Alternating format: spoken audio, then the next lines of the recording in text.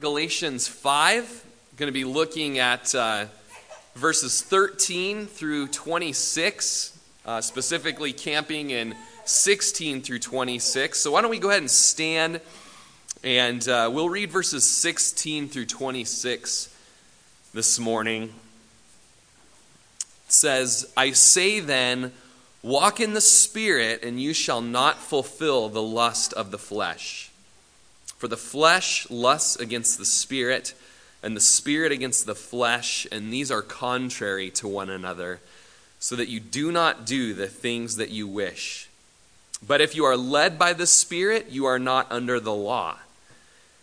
Now the works of the flesh are evident, which are adultery, fornication, uncleanness, lewdness, idolatry, sorcery, hatred, contentions, jealousies, outbursts of wrath, selfish ambitions, dissensions, heresies, envy, murders, drunkenness, revelries, and the like, of which I tell you beforehand, just as I also told you in time past, that those who practice such things will not inherit the kingdom of God.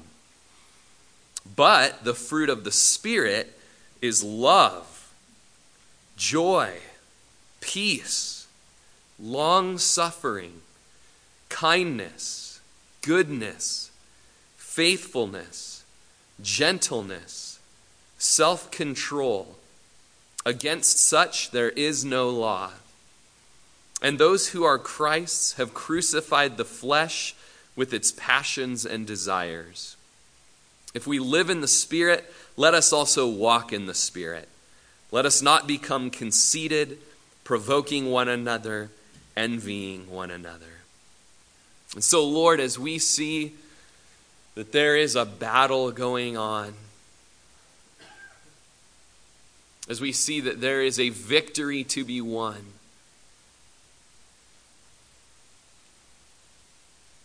for such a time as this, you've brought us to Galatians 5, Lord. You know the struggles of our lives, the temptations before us. You know the war that's raging in each individual, the battles that have been lost, the condemnation that is upon hearts, the guilt, the shame, the hopelessness, the despair that there would never be a conquering moment, but God. And so, Lord, we pray that today you would equip us with the weaponry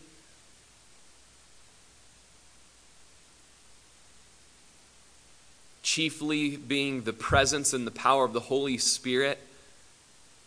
Lord, that you would begin even today to train us in that weaponry and how to use the person, the helper, to wage a good war. Teach us today. Go beyond what a mere man could teach or preach, Lord. We just pray that today would be in demonstration of the Holy Spirit and power, that your word goes forth. We pray this in Jesus' name. Amen. Amen. You guys go ahead and have a seat.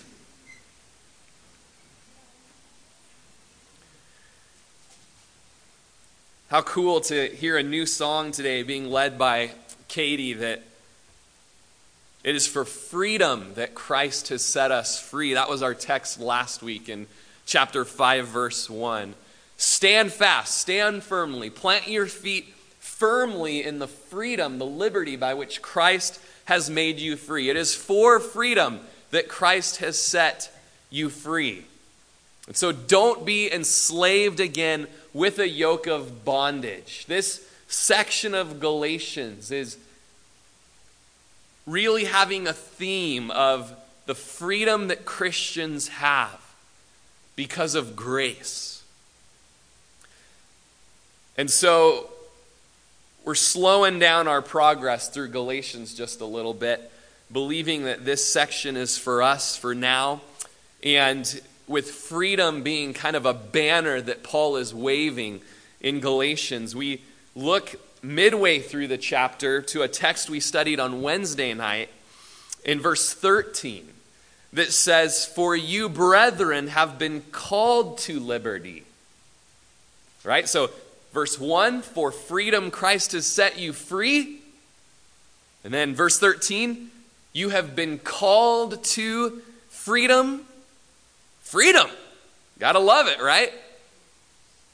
Now, freedom can often turn to sin. Okay? Freedom can go two ways. People are afraid of freedom, and so they become legalistic and they put a whole bunch of rules upon you that you've got to follow so that that freedom doesn't lead to sin. And then the other swing of the pendulum would be, hey, we're free so we can do whatever we want. Rather than, hey, freedom actually leads us to something. It is for freedom, not freedom to sin, but freedom from sin. For freedom, Christ has set us free. So we've been called to liberty, brothers. So don't use liberty as an opportunity for your flesh. Don't let it be, he's been preaching against legalism. We don't need the rules to put a nice safety belt on our freedom.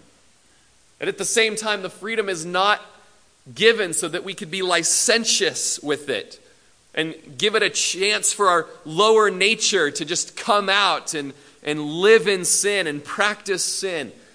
And so he gives us the positive that freedom is for, that it is for through love serving one another.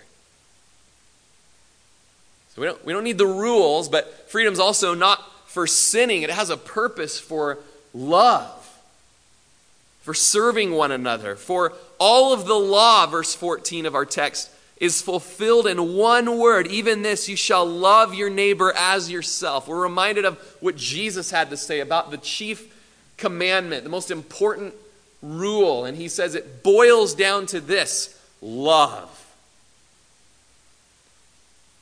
Love the Lord your God with all your heart, with all your soul, with all your mind, with all your strength. As you're loving the Lord your God, you're going to be loving your neighbor as yourself.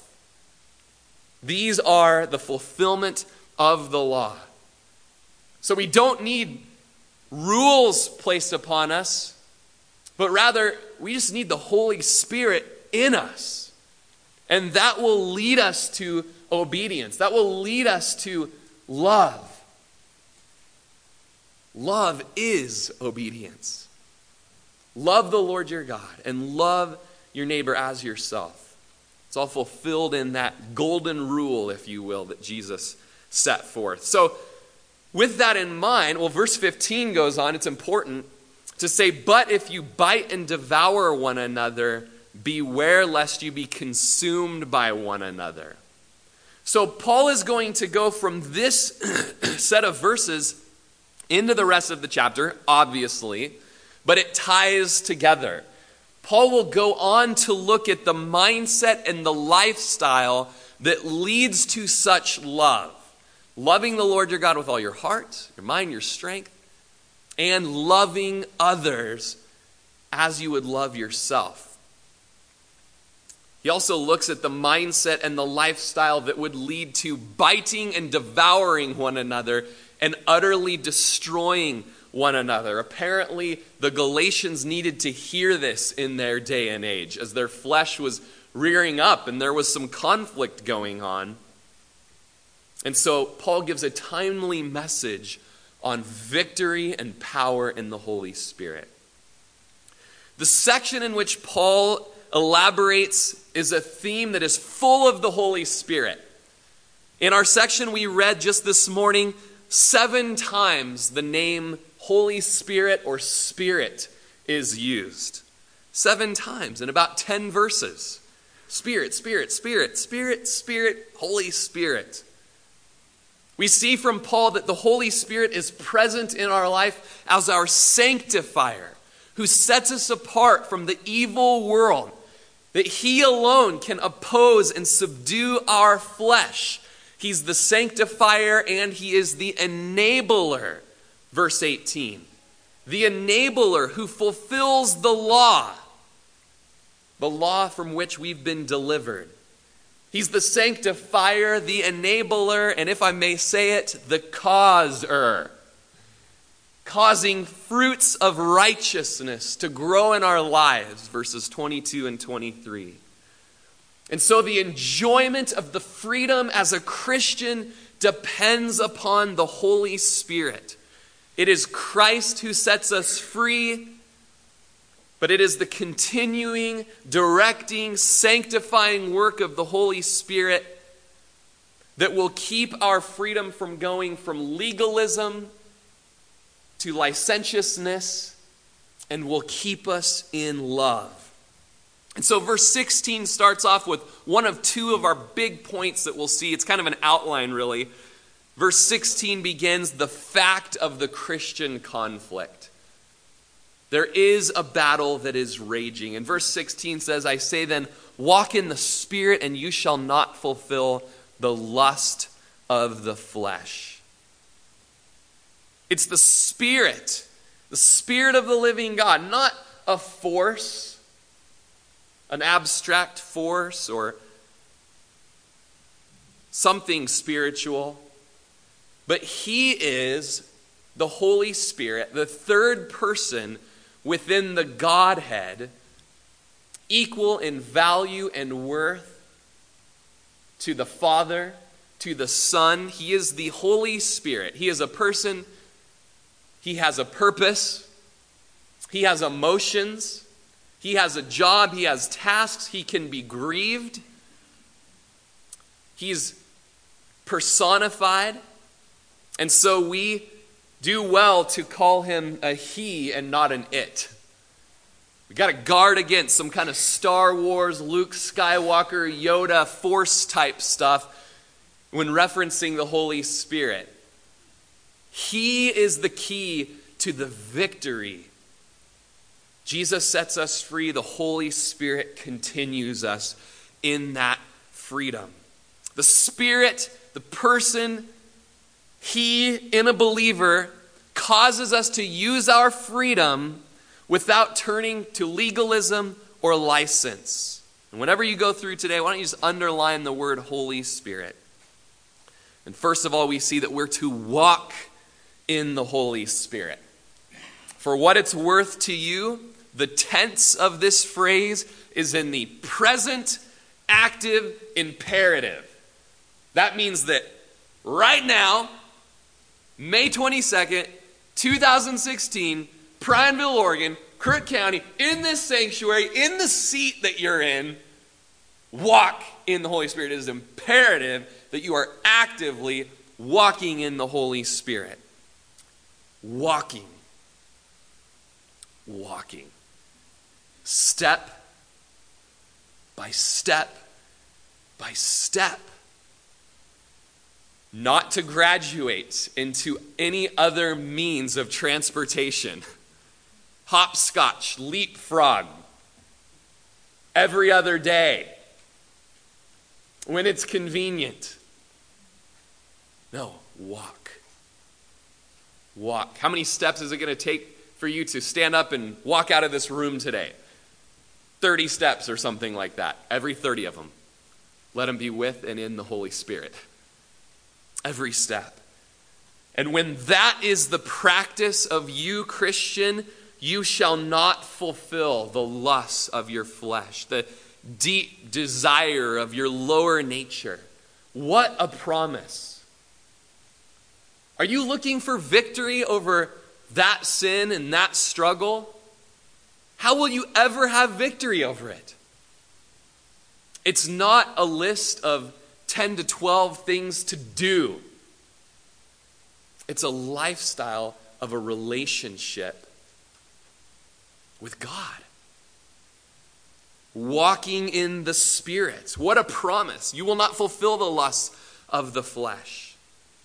Let's look at Romans 8, verses 13 through 14. And this is almost like our secondary text today. I think we'll be coming back to it like 3 times today.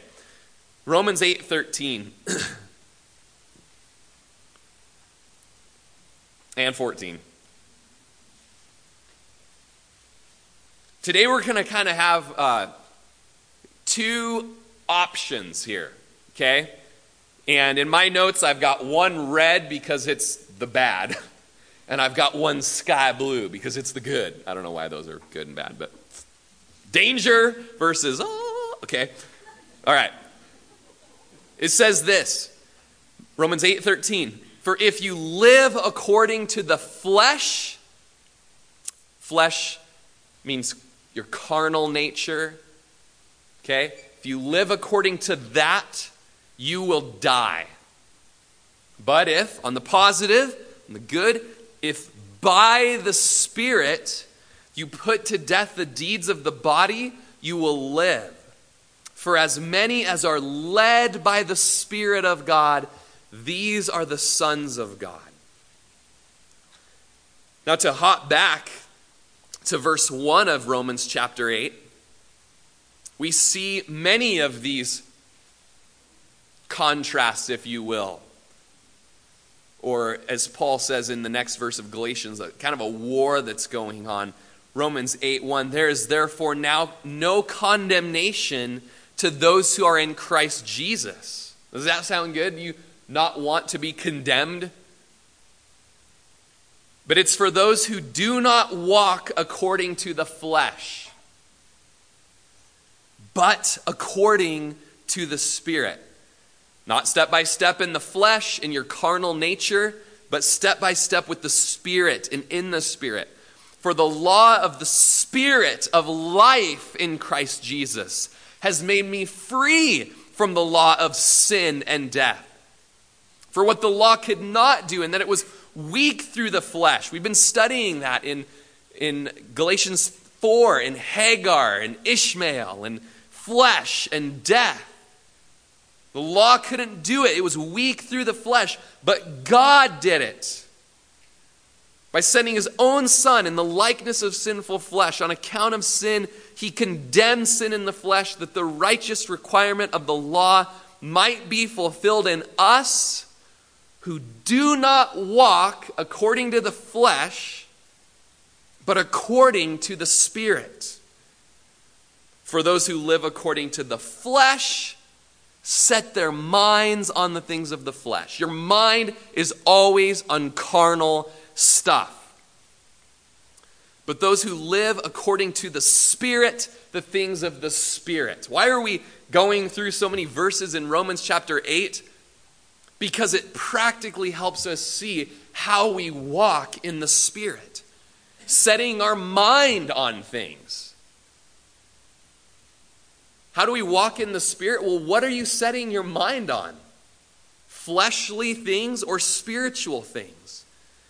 For to be carnally minded is death, but to be spiritually minded is life and peace. The carnal mind, Romans 8:7, is enmity against God, for it is not subject to the law of God, nor indeed can be.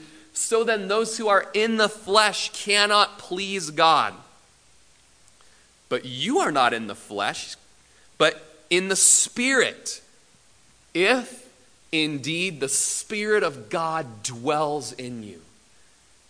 So the key here of spiritual living is, has the Holy Spirit come inside you? Have you been born again? Have you been indwelt with the Holy Spirit? Have you been given a new nature and a new heart? That is the key here. Being in the Spirit, and you are in the Spirit if God dwells in you. Now, if anyone does not have the Spirit of Christ, he is not his. And if Christ is in you, the body is dead because of sin, but the Spirit is life because of righteousness. Listen to this. Are you catching all the spirits here? In Romans 8, 19 times. Galatians 5, we had 7. In Romans 8, 19 times. Spirit, Spirit, Spirit, Spirit. We're having just some real boldness to the understanding of the Spirit here today. He goes on to say, verse 11 of Romans 8, if the Spirit of him who raised Jesus from the dead dwells in you, then he who raised Christ from the dead will also give life to your mortal bodies through his Spirit who dwells in you. There's nothing here but a work of God happening. The same Spirit who rose Jesus from the dead, now living in you, doing that same resurrection power work in you, in Prineville, here. That's incredible. What a work of God. Therefore, brethren, we are debtors, not to the flesh, to live according to the flesh. And again, if you live according to the flesh, you will die. I hope you're beginning to see the flesh and carnality, worldliness, not a good way to go, as we're doing a whole kind of contrast thing.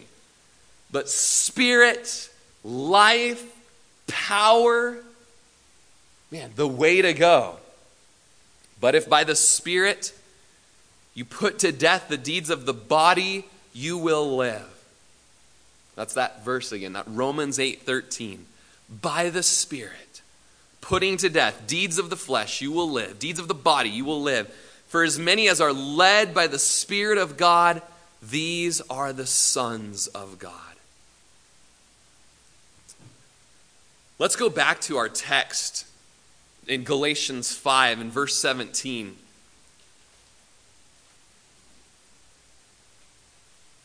It says, for the flesh lusts against the Spirit, and the Spirit against the flesh.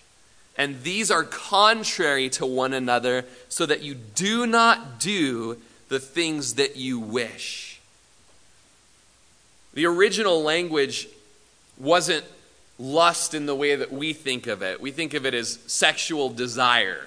It's kind of the American English version of what lust is. But what it's speaking of here is a great conflict that's taking place between the Spirit and the flesh. A New American Standard Bible says that the flesh sets its desires against the Spirit, and the desires of the Spirit are set against the flesh. They are opposed to one another. They are hostile towards one another. They are in sharp opposition towards one another. It's not a yin and a yang type thing of just, oh, whatever happens. No, there is a war going on, and there will be a victor. The flesh and the Holy Spirit have an irreconcilable antagonism, so that you do not do the things that you wish. Many of you use the ESV version. I love it too. It says it's to keep you from doing the things you want to do. Have you ever been there? Why am I not doing the things that I want to do? And why am I doing the things that I don't want to do? The Apostle Paul had been there. And Galatians tells us that if you were to trust in the flesh for 30 seconds, you'll already be owned by it, living in it, thinking in it, planning accordingly to it, and it will be contrary to the Spirit of God. That's why we need to walk in the Spirit, and we will not fulfill the lusts of the flesh. Because if there's that 30-second hopscotch where we rely on ourselves, our own wisdom, what we think will feel good or be good or whatever, and we know it's contrary to the Word of God, it's contrary to the gospel, it's contrary to the heart of God, it's contrary to the commands of God, then we've given opportunity for the flesh to win and to rule. And Paul knew that, as he said in Romans 7:15, for what I am doing I do not understand. For what I will to do, that I do not practice, but what I hate, that I do. If then I do what I will not to do, I agree with the law that it is good. And then verse 18 of Romans 7 says, for I know that in me, that is in my flesh, nothing good dwells. For to will is present with me, but how to perform what is good I do not find. For the good that I will to do, I do not do. But the evil that I will not to do, that I practice. Now if I do what I will not to do, it is no longer I who do it, but sin that dwells in me. I find then a law that evil is present with me, the one who wills to do good. For I delight in the law of God according to my inward man, but I see another law in my members, warring against the law of my mind and bringing me into captivity to the law of sin which is in my members. There is a battle that is going on there.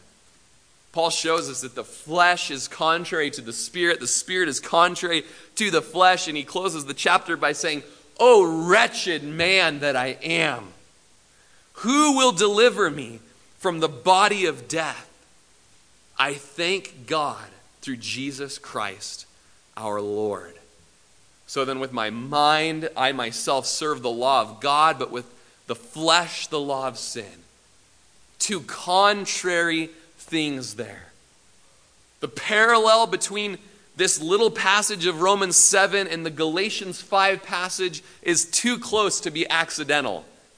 They're nearly identical. It shows us the Christian conflict, which is bitter and fierce, unremitting.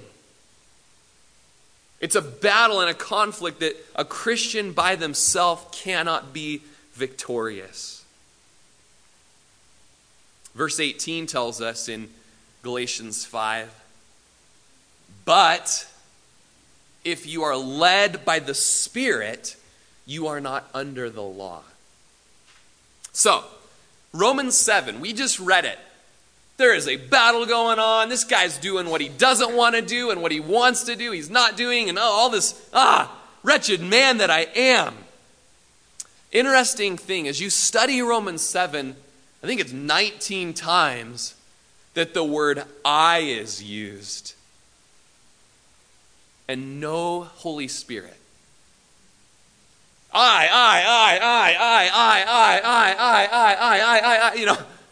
And then we have Romans 8, the great 8, a transition where we see the power of the Holy Spirit, Spirit 19 times, victory, no condemnation.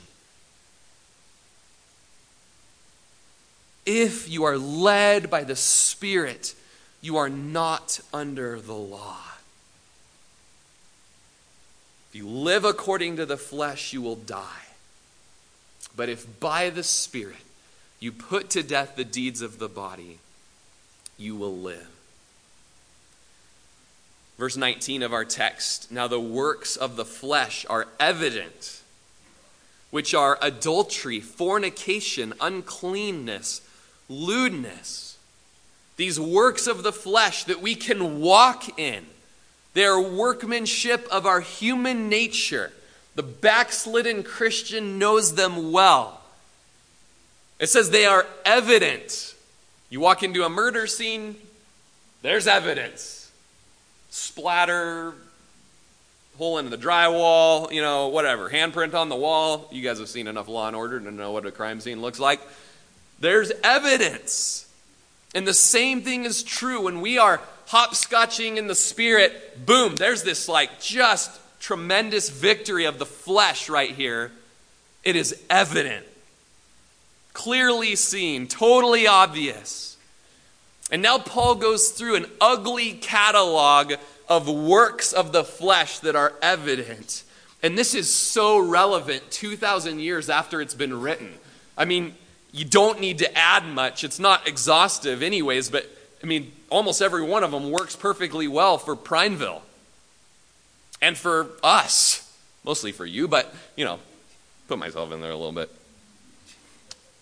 Lindsay told me not to, but I was like, "No, honey, I am a sinner." We should okay, I'm kidding.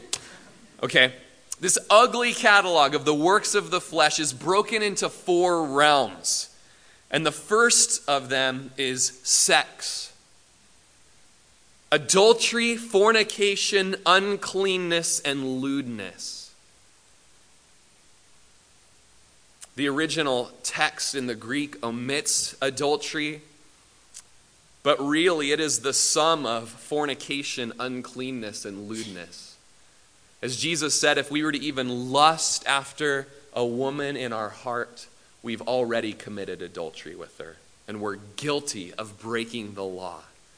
It's no coincidence that these 4 works of the flesh are listed in order. They are very similar to one another. Sexual immorality or fornication. I like one guy called it a junk drawer term. Because we are so wicked that we're like, well, I did this kind of sex, but it's not really like adultery, so I think I'm okay. But the language is fornication, which means anything outside of marriage. That holy bond, that holy bed that Hebrews speaks of that is honorable. In Greek, it's the word porneia. And it doesn't take a detective to show how relevant that is in our culture. Pornography, graphics of sex, images of sex, rampant in the church today. Works of the flesh that show that someone has been hopscotching their walk in the Spirit, falling, stumbling, struggling, and not walking in the Spirit. Moments of the epic battle going on where we let the flesh win and rule. Sex outside of marriage, boyfriends and girlfriends. Men and women living together, not fooling anybody, fornicating. And I was a youth pastor for 8.5 years in the church, and then when I moved to Prineville and became an adult minister or whatever, I'm like, woohoo, we're going to get to do marriage counseling, pre-marriage counseling. And these couples come in, and 90% are living together and are currently sexually active with no plan whatsoever to repent of that fornication. In the church. Maybe even you here today. Pornography, sex with your boyfriend, sex with your girlfriend, rounding third base, it's all the same. The marriage bed is undefiled. But fornicators and adulterers, God will judge, the authors of Hebrews tells us. Uncleanness. That means impurity and immorality and filth, lumped into the sexual category here. Lewdness. Think of that. Lewdness, an act of the flesh. Here we are, Christians, we're here on Sunday, and then we hopscotch, and we just let that middle step be of the flesh, and it is lewd and crude and rude, impure. Sensual comments. And in our culture, that's kind of more what we refer to lewdness to. It's those comments that are crude and sexual, unclean. That's not really what the original means. It speaks of debauchery and licentiousness, carnal, animalistic sensuality. Other places in the New Testament speaks of it as passions or passions of the Gentiles. And as you come here on a Sunday morning, walking through the Word of God with us, many of you come because you want God's will for your life. You're seeking God. He needs to do something here. I need direction. I need to know how. And 1 Thessalonians 4 would say, hey, here is the will of God for your life. Your sanctification. That you abstain from sexual immorality. That every one of you know how to possess your vessel in sanctification and honor. Not in passion of lust like the Gentiles who do not know God.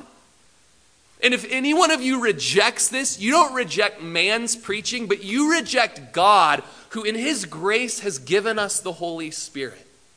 So don't come here acting like you want to know God when you know what God is calling you towards.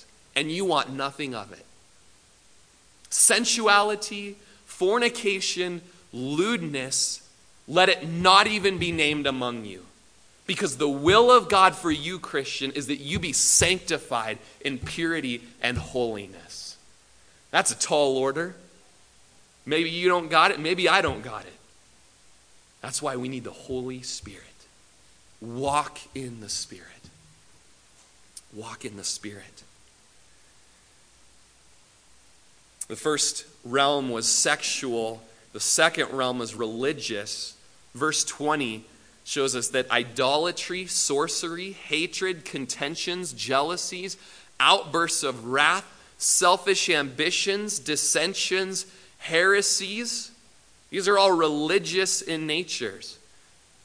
We've got idolatry, worshiping any other god that's not God. Just as sexual immorality is having sex with anyone who's not your wife or husband, God likens idolatry to sexual immorality, and he calls idolatry spiritual harlotry. I don't think it's a coincidence that idolatry and adultery sound a lot alike. It's the same thing, spiritual versus physical.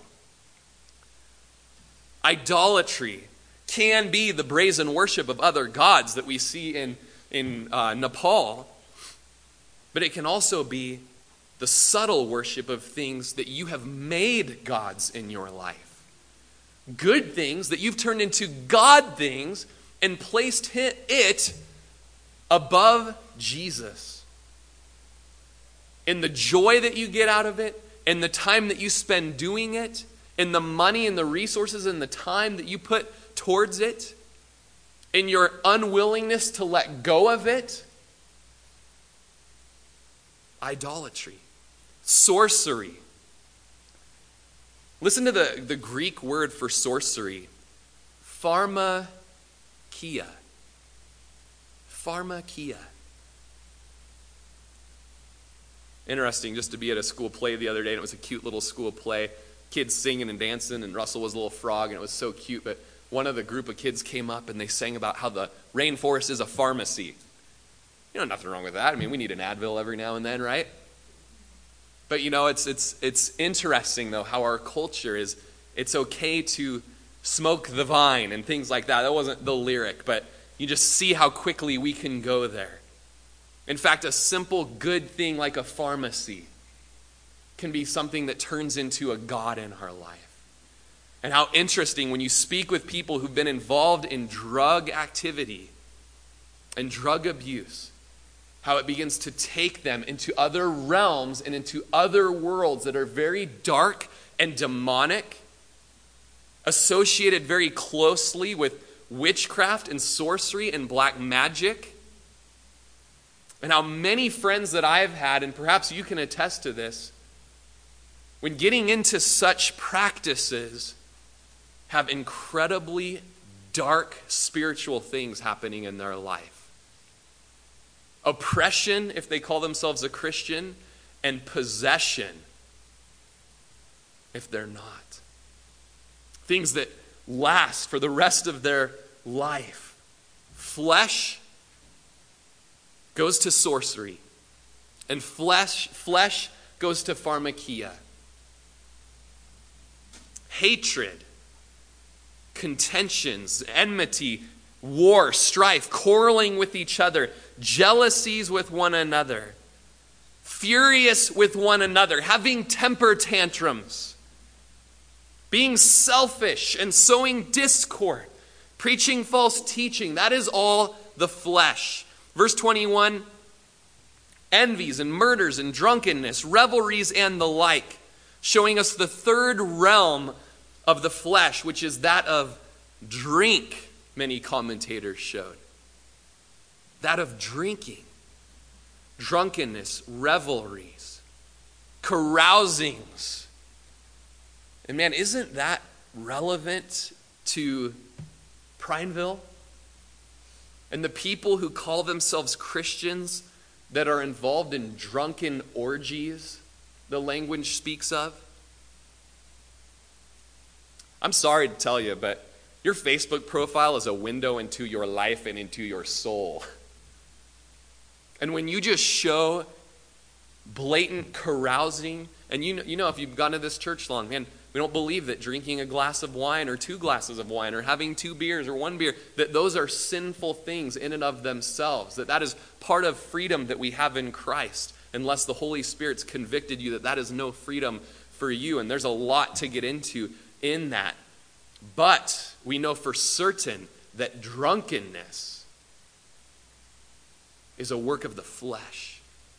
And practicing drunkenness, not stumbling, not the occasional, but a practice of drunkenness, is someone who will not inherit the kingdom of God. Drunken orgies, practicing that, you will not inherit the kingdom of God. Sexual immorality, adultery, lewdness, hatred, contentions, jealousies, all of these things in the work of the flesh and the like. I like that little phrase that's just like, just in case you think you got out of it. Anything that's like it, man, it's just almost like the law, confining all under sin. Will not inherit the kingdom of God. And Paul says, you know what, I've told you beforehand, and I'm telling you in the past, and we've read it in the scripture beforehand, in 1 Corinthians chapter 6, verse 9, where Paul says, do you not know that the unrighteous will not inherit the kingdom of God? Do not be deceived. As we have a little attorney pop up on our shoulder and start defending why we were in that drunken orgy last night and how great it was, and don't you let anyone tell you that that's a bad thing to be doing. Think of the laughter that you had and the drama that you were a part of. I mean, it was great, wasn't it? Don't listen to that little defense attorney that you've got. Paul says, do not be deceived. Neither fornicators, nor idolaters, nor adulterers, and the list goes on. Homosexuals, sodomites, thieves. What about covetous people? Who knows if I'm being covetous or not? Nobody but the Holy Spirit. Drunkards, revilers, extortioners will inherit the kingdom of God. None of those who practice such things is the language. There will be stumbling, there will be bumbling. But for the Christian, there will be battling. There will be spirit-led mortification, killing, slaughtering, crucifying of the things that lead us into that. But those who practice such things will not inherit the kingdom of God. And before you are overwhelmed with condemnation and despair right now, there's another verse that I just don't want you to miss. That's the immediate verse after this. And such were some of you. That was you. You were those things, but you were washed and you were sanctified. That means being set apart, and you were justified. That means you've been declared innocent before God in the name of the Lord Jesus. And how did that happen? By the Spirit of God. The Holy Spirit has done a work in your life of saving you, of justifying you, of sanctifying you. That was you. In your testimony, that is past tense. In that sanctification, we come to verse 22 of our text, that the fruit of the Spirit is love, joy, peace, long-suffering, kindness, goodness, gentleness. Verse 23, self-control. Against such there is no law. And I was praying this morning about how far to go, and just, Lord, just you tailor the message. And I think next week we're going to do the works of the Spirit in the Christian's life and the fruit of the Spirit. I also noticed I wasn't even halfway through my notes, so that's just a good thing to say, hey, I think we're done here.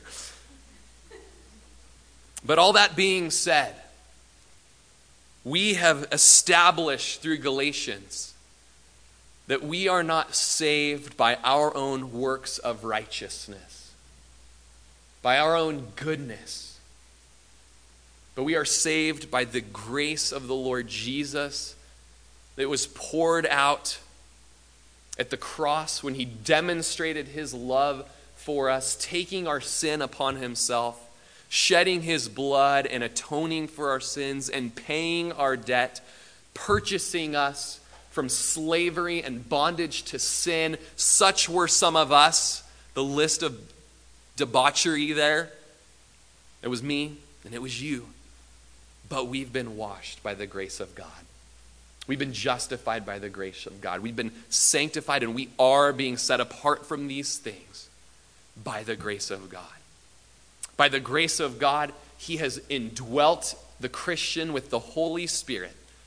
We have the presence of God living in us. The same God that rose Jesus from the dead inside me right now. Giving me power to live a victorious Christian life. Recognizing the battle, using the armory of the Holy Spirit from Ephesians chapter 6, and living in victory by the grace of God, by the Spirit of God.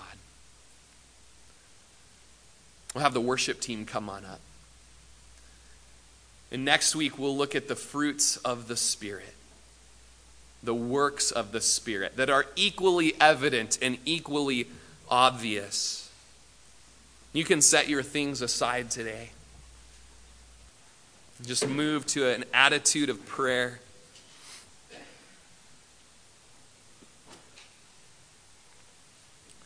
We'll get into it next week, but our verse 24 said that those who are Christ's have crucified the flesh with its passions and desires.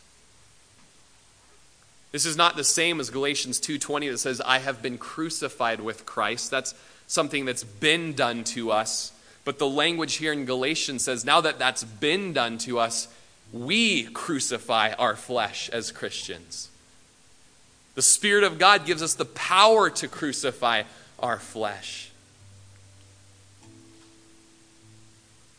And when the flesh begins to speak words into our heart of, don't you miss me?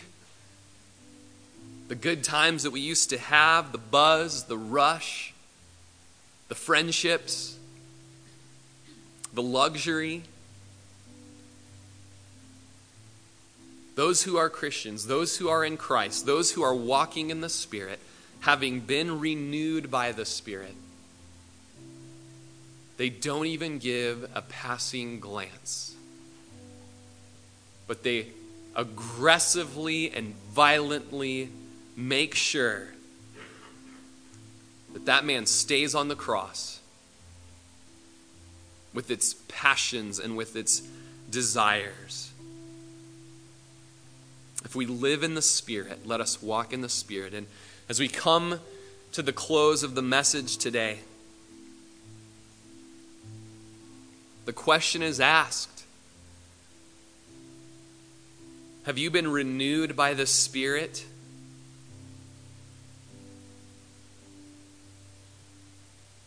Have you been filled with the person and the work of the Holy Spirit to give you victory over those works of the flesh? And man, such a soul-searching passage this week, studying it, examining and asking the Lord to examine my life. Areas where the flesh wants to rule and reign. And perhaps the Holy Spirit has put his finger on areas of your life that are fleshly and obviously evidence of you're letting the flesh rule there. And two things. First of all, maybe you've never been born again. You've never been Spirit-filled.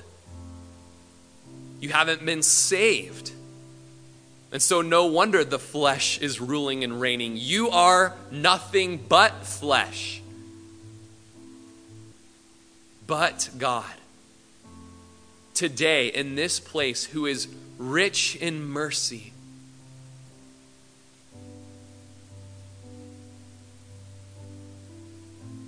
oh, that he would call you today. That you would sense his conviction of your sin and of his righteousness and of the judgment to come.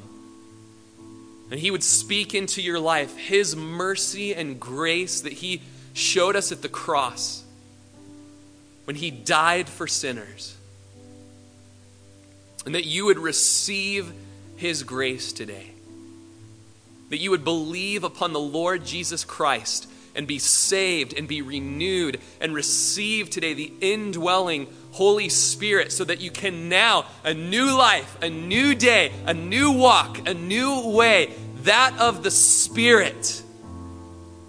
Everything will change. You will have victory. There will be no condemnation.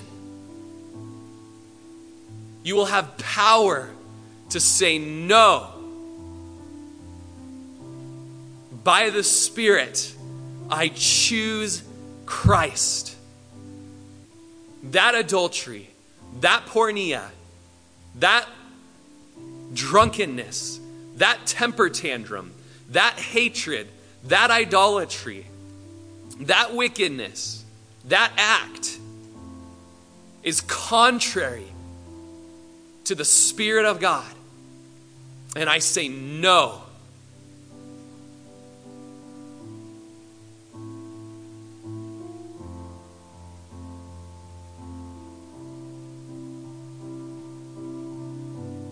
If that's you today, and for the first time, you want to receive the Holy Spirit, you want to be born again, you want to be saved, you want to be renewed, you want to be filled with the Spirit, to be forgiven of sins, and empowered to live for Him. Not just for yourself, but as we saw with Nepal, so that the whole world may hear and know that our God saves from sin and death. Right now where you're at, will you just pray this prayer in your heart? It's not the prayer that saves you. Just where you're at, just respond to God. And you can use a prayer like this. Lord Jesus, I came to Calvary Chapel today, maybe thinking that I was a pretty good person, that I had a lot to offer you, and that you should be pretty pleased with me. But I've seen today in this catalog of sins that I have fallen short of your good standards, that I have sinned, and that continuing in that will not inherit the kingdom of God. But Lord, today in Calvary Chapel, I have heard that God can wash me, can cleanse me, can call me innocent again, can move me away from those practices that don't please you and that hurt my family and hurt my friends and hurt my community, and they're hurting my life and they're hurting my body and there's shame in it. And Lord, today I need washing. I need to be born again. I need to be saved. I receive today this good news of being washed. I receive today this good news of being filled with your Holy Spirit. So Lord, today fill me with the Holy Spirit.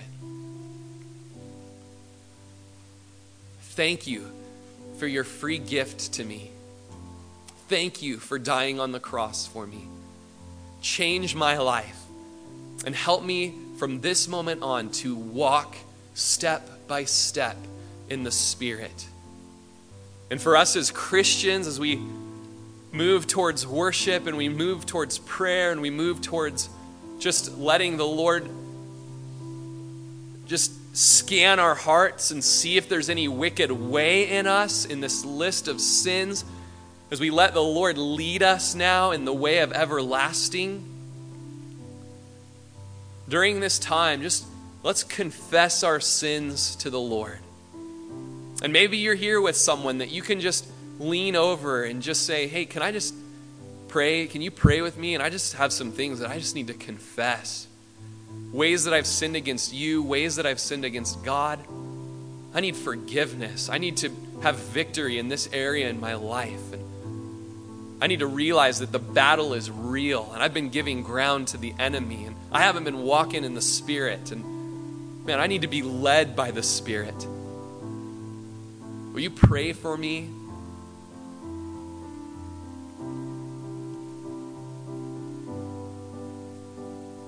And maybe just you, and it's between you and the Lord today, and you would just confess your sins to the Lord. Confess ways that you've been letting the flesh have the victory.